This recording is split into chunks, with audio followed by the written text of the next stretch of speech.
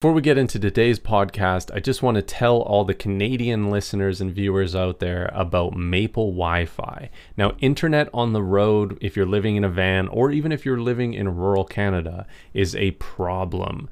The three big cell providers here just absolutely are so expensive, and the unlimited internet they provide is absolute trash once it gets throttled. I think Canada is up there in one of the worst countries in the world for cost and data speeds. So Maple Wi-Fi is a solution that I found when I was living in my van that worked wonders. It's this little tiny device here, and it holds a charge for up to 24 hours. So it's nice and portable. You can bring it with you, and it doesn't require a bunch of hardware to be either be installed on your van or to be set up like Starlink does. And it doesn't have to stow away and have space to be able to be stored. It's just this small, tiny little device. So I was able to actually get rid of my data plans, which worked out to about the same cost as unlimited high-speed internet. The way this works is you can connect to any network available from any provider within Canada. Rogers, TELUS, Bell, Freedom, anything that's available. And so you can kind of optimize for your location and figure out the best speeds. And the other way that it works is Maple Wi-Fi provides a AT&T unlimited international roaming plan through this, and so that is how they circumnavigate the throttling that happens for Canadian providers. So if you're interested in getting the best portable internet device within Canada, I believe, you can check out the link in the description. It's an affiliate link, so we get a small cut direct from Maple Wi-Fi. It's no extra cost to you, and it goes a long way to support this show. So if you're interested, check out the link in the description. Thanks for watching and listening to this podcast, and now let's get into today's episode. Hi everybody, my name is Forrest Stevens, and today I am talking about how you go full-time on YouTube in under a year. Now, for those of you that are watching this on YouTube right now, just to let you know, this is also being made into a podcast. Listen on your favorite platform, link in the description for that. Enough of that, let's just get into it. Step one is come up with an idea. And the idea needs to be a plan. It needs to be well executed. I'm going to give you some tips further on about how you actually market those videos, but before you have a video, you have to come up with an idea. For instance, this channel right here, when I first created it, I had no idea what I was doing. I knew that no matter what I wanted to do, if it was film or if it was music, I would have a better chance at being able to accomplish those goals if I already had an audience around me. So all I did was I created whatever I wanted to do. First thing I uploaded was a music video. I soon then started to make a stream of consciousness talk show with myself. Now the problem with that is nobody wants to watch somebody like me talk for 10 minutes like I'm doing right now. I'm gonna get back into talking about an idea, but first I'm gonna give you the building blocks, the structures of what makes things work here on YouTube. And those three things: entertainment, education, and relationships. Now, it's really tough to build a big audience, and you need a slightly big audience to be able to go full time just on relationships. So that would be actually introducing people into your life. A lot of people do that through vlogging and making them feel emotionally connected to you in some way. A great example of this is actually Shaytards. He started a vlog based around his weight loss. So people that watched him would have this kind of connection. They'd see him accomplishing his goals, and they would encourage that. You know, it's a positive thing. And typically, you know, it works very well to bring people positive stuff. The second one is education. This is the one that I use to build an audience. The first video that did marginally better than any of my other videos was a how to build a bed frame for a minivan. I was providing direct educational video through a tutorial format of how to do something. You don't have to be that literal in providing education. If you actually, one thing that I love to look at and talk to people about is Rhett and Link's Good Mythical Morning. You might think that it's solely entertainment and relationship, but that's not really true. They're providing education because what they do is they ask a question in their beginning of their video and in their title: will this deep fry? It's a silly question, but It still asks a question and they provide an answer. It's not information, or it's not educational in a sense that you're going to use what you've learned in your day-to-day or even to accomplish some kind of goals, but they're still providing an educational video of sorts. Of course, it's very entertaining as well. And that leads into the third one, or the first one that I talked about, entertainment. This can be done through comedy sketches. Pretty much a lot of the things that you see that do well on YouTube are entertainment based. Even watching people play video games. It's all about entertainment. Now, by using those first two, using an entertainment format and an educational format, maybe finding your own blend of that, so it's not some dry education, it's not some purely entertainment that, you know, isn't going to get picked up, isn't going to get traction from anything. By mixing those two, you start to form a bond organically with your audience, and your audience comes back because they know what you provide, and that builds the third one, which is relationship. Now, what should your idea be? Somebody who becomes huge on YouTube every other day because they fall into this niche that suddenly explodes for whatever reason. What you do need to do to make content in the beginning is do anything and everything that you want to do. If you have an idea to do some video and you don't think it's going to go anywhere, do it anyways. If it's not going to take up all your time and all your money. This is a platform that rewards experimentation. Now, it stops rewarding experimentation a little bit more and more as you get bigger and bigger because of the algorithm that punches you into a certain niche with whatever that works. And that is a great segue to pursuing whatever works. This channel, for instance, my talk show that I did that was Stream of Consciousness, went absolutely nowhere. It was a big video for me if it got 100 views. What did work, however, was when I did a tour video of my minivan that I converted into a camper van to travel across Canada in. This got thousands and thousands of views pretty quickly. Now, I didn't really know that this was a thing to go and do, and I didn't really know the logistics of how to find people and do that kind of stuff, and it wasn't something I was seeking out. So I continued to do other things that I wanted to do and put that on YouTube. Reviews, vlogs, all this kind of stuff. And for about a year, that minivan tour video was my highest viewed video. And one day, it was last year in about March, I thought, you know what? These videos do the best. At that time I'd done 2 other ones, but it was just with my friends that I knew that had a van, and I was like, yeah, I can capitalize on this, and it's kind of a cool little video, and I know that it'll get views. And they did okay.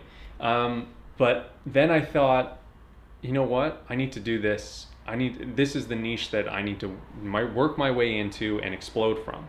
This is what works. My whole thought pattern around it was, I made a video of my friend Tony who converted his minivan. It was like a little while after that, I noticed after it kind of spiked and petered out and it was getting its kind of normal daily views, I noticed that it got about $10 a month. And my whole thought process to be able to do YouTube full time was, if I do 100 of these videos and they all make $10 a month, that's $1,000 a month. And I know $1,000 a month, you might be thinking, isn't enough to go full time. And it's not really. I mean, depending on where you live, I guess. But that was my thought process. You know, $1,000 a month from doing this is going to be life-changing to some degree. So what I did was actually, I posted an ad on the local classifieds looking for people to do these types of videos with, alternative dwelling. And I did 3 of them within a week. And I posted them. I started posting them every single week, once a week. And that first video that I made got 60,000 views within 2 months or 3 months or something, like a very small amount of time. And it became my highest viewed video. It beat that original minivan tour video that only had 40,000 views at that time. And so I knew, okay, this is something. I found something that works, and I'm gonna double down on it. And I released weekly alternative living documentaries, like consistently. I missed a couple of weeks here and there when I couldn't find anybody to do a video with, but I did that until today. And I was able to go full-time on YouTube from March 2017. I quit my job in December 30th. by doubling down on what works and actually unlisting and stopping the vlogs that I was doing and the other things that distracted from the channel itself, because people would click these videos, they'd go to my channel, they'd see, oh, okay, he does all this other stuff. I'm not sure what he's doing. So what I did was I actually carved out a niche. And then I found out that other people were doing this, you know, Dylan McGaster for one, Exploring Alternatives, as well as they provide a lot of educational videos. They're doing an incredible job at building that audience from those tips that I've said throughout this video. The Indie Projects being another one. And if you look at those three channels, they'll have 100,000 plus subscribers because they continue to put out this content that really does well and is super niche down, and they don't stray from that very much. They're starting to a little bit, but if you also look at channels that are somebody that lives in a van and they do vlogs, daily vlogs or something like that about their experience, and then they also do van tours and bus tours and whatnot, those people will have 10,000 subscribers, not 100,000, they'll have 10,000 plus. And the reason for that is because when you're vlogging, you're creating a lot of content that takes up a lot of time of people, and not everybody's interested in that. When you release a van tour that's 10 minutes long, and you're snapshotting this person's life, this person that watches that is getting the full experience that they would have gotten throughout, you know, 2 months of vlogging. It's two different things entirely, and it's very safe to argue that the vloggers are actually engaging their audience a lot more, and their audience is actually maybe more valuable in a monetary sense. Like, you know, if they start a Patreon, they're going to get $1,000 a month. If these other channels that aren't really connected with their audience because they're only producing one video a week and they're behind the camera the most of the time, you know, they're going to get $100 on Patreon. And the reason for that is the audience is expecting certain things, and that relationship, that third one, isn't being built as strongly because they're not feeling as connected to the channel itself. So I'm only actually at 58 videos, van tours and alternative living tours. So I haven't even hit that 100 yet. And I was able to go full time. I've been full time for about 6 months now. It is a bit of a struggle financially, but it's okay. And I'm able to take this time now to really build and build and build and build. For the first 4 months there, I was editing a van life movie, so I wasn't able to contribute to this channel a lot, which affects your channel quite a bit. There's quite a lot to digest there, but what I'm talking about is being able to go full-time just on AdSense alone, which is creating videos that have a lot of views. So you need to look at your analytics, but you need to not become obsessed with your analytics, because that's an easy thing to do and a problem that I have a little bit. So one thing you do need to look at is watch time for your videos and search results, suggested video results. Because if you're getting search results for a video, that means people are finding it and it's niche enough for them to find it, it's rated up high enough. And then if it's getting suggested results, that means that it's connected to these other videos that are promoting it. If you make content that doesn't have a specific message, it doesn't have a value that it's providing, if it doesn't have direction, if it isn't entertaining and portrays to something else, and it isn't educational and it isn't searchable, then you're not going to go viral. You're not going to get these thousands of views that you're looking for. There are other ways to monetize your channel, and I'm going to talk about those in another video, because, you know, I talked about how an audience from these vloggers is maybe more engaged than an audience from somebody who just makes documentaries or something like that. And that's a whole nother aspect of monetizing and going full-time within a year. But I want to keep it kind of simple and congruent in this video, and maybe expand on another one. If that's something you'd like to see, post a comment in the comment section below. We've gone through the first point only, which is creating an idea. And once you create that idea, you need to create another one and another one and another one, and then, oh, that one stuck. Okay, let's take that one, see what worked about it, and double down on it. So now we're going to get into the marketing aspect of this whole situation. How do you get discovered on YouTube? YouTube is extremely oversaturated at this point, and it doesn't really allow the discoverability of really small channels and really small videos. You never see on your homepage a video that has 4 views, but your video is going to have 4 views. if you just started out on YouTube. And guess what? Those are all going to be you refreshing your page. So what do? You know, people say, oh, share it on your Facebook, share it on your social. And yes, that is exactly what you need to do. People are already on their computer, they're already on their phones, and they can easily go from social to social. Now, some social medias are better than others for getting people to YouTube.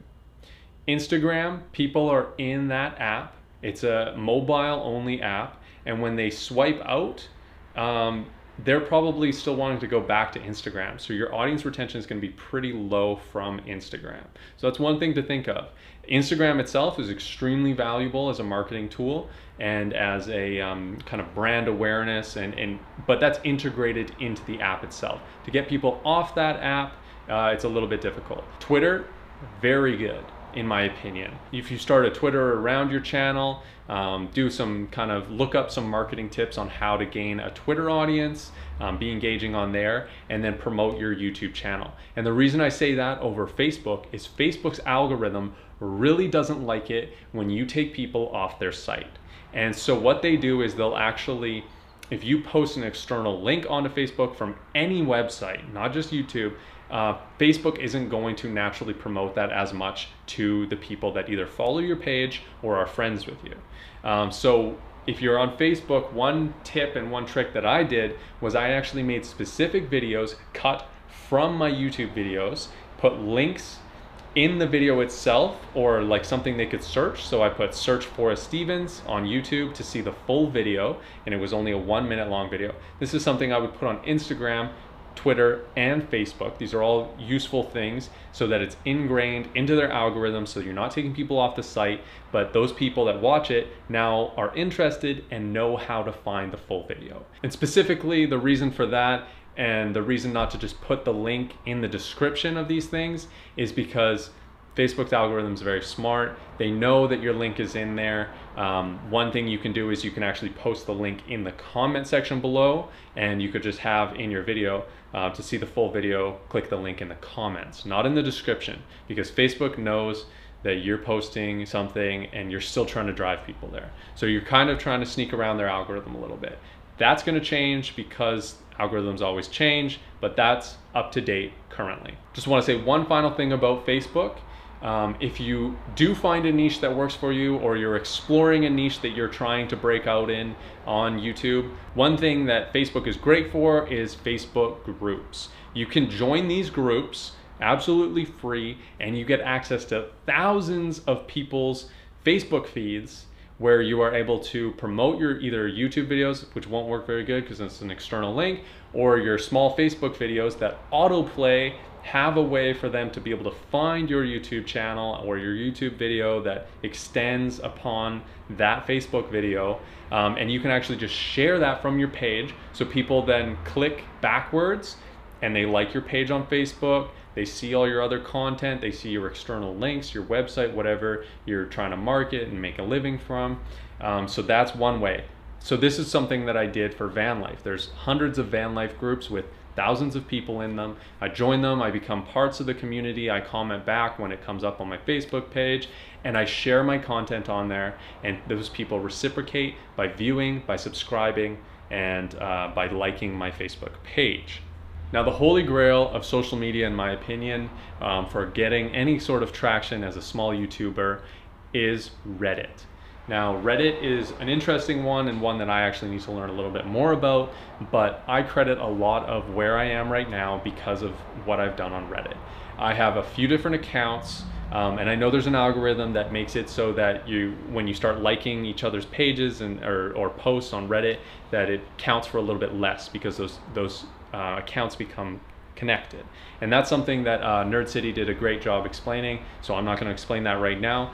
But I will talk about my tactic regardless of that. So what I've done is Reddit really accepts external links. And the reason for that is because they're sort of like a gateway to the internet. I think that's actually their slogan. But what that means is everything on Reddit is external. So when you post a YouTube video, it's not getting hacked down by their algorithm. Their entire algorithm is actually based upon their community. If they upvote it, then it goes up in the pages and the subreddits, and if they downvote it, it disappears quicker. So you find, and there's so many subreddits for every single type of community, every niche little community.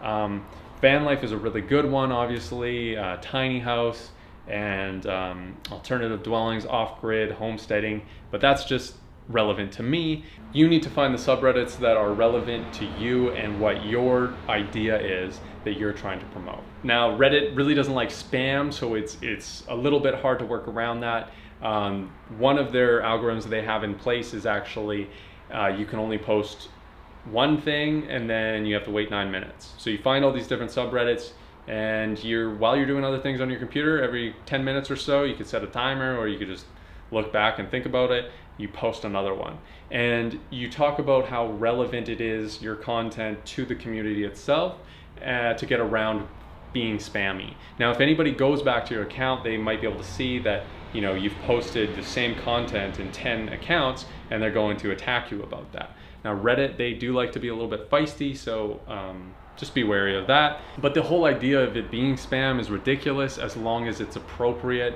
and relative to the community, because that's all Reddit is external links and conversations within. So the more content that you put on Reddit that's relevant, the better those communities can become. So that's one way to think about it.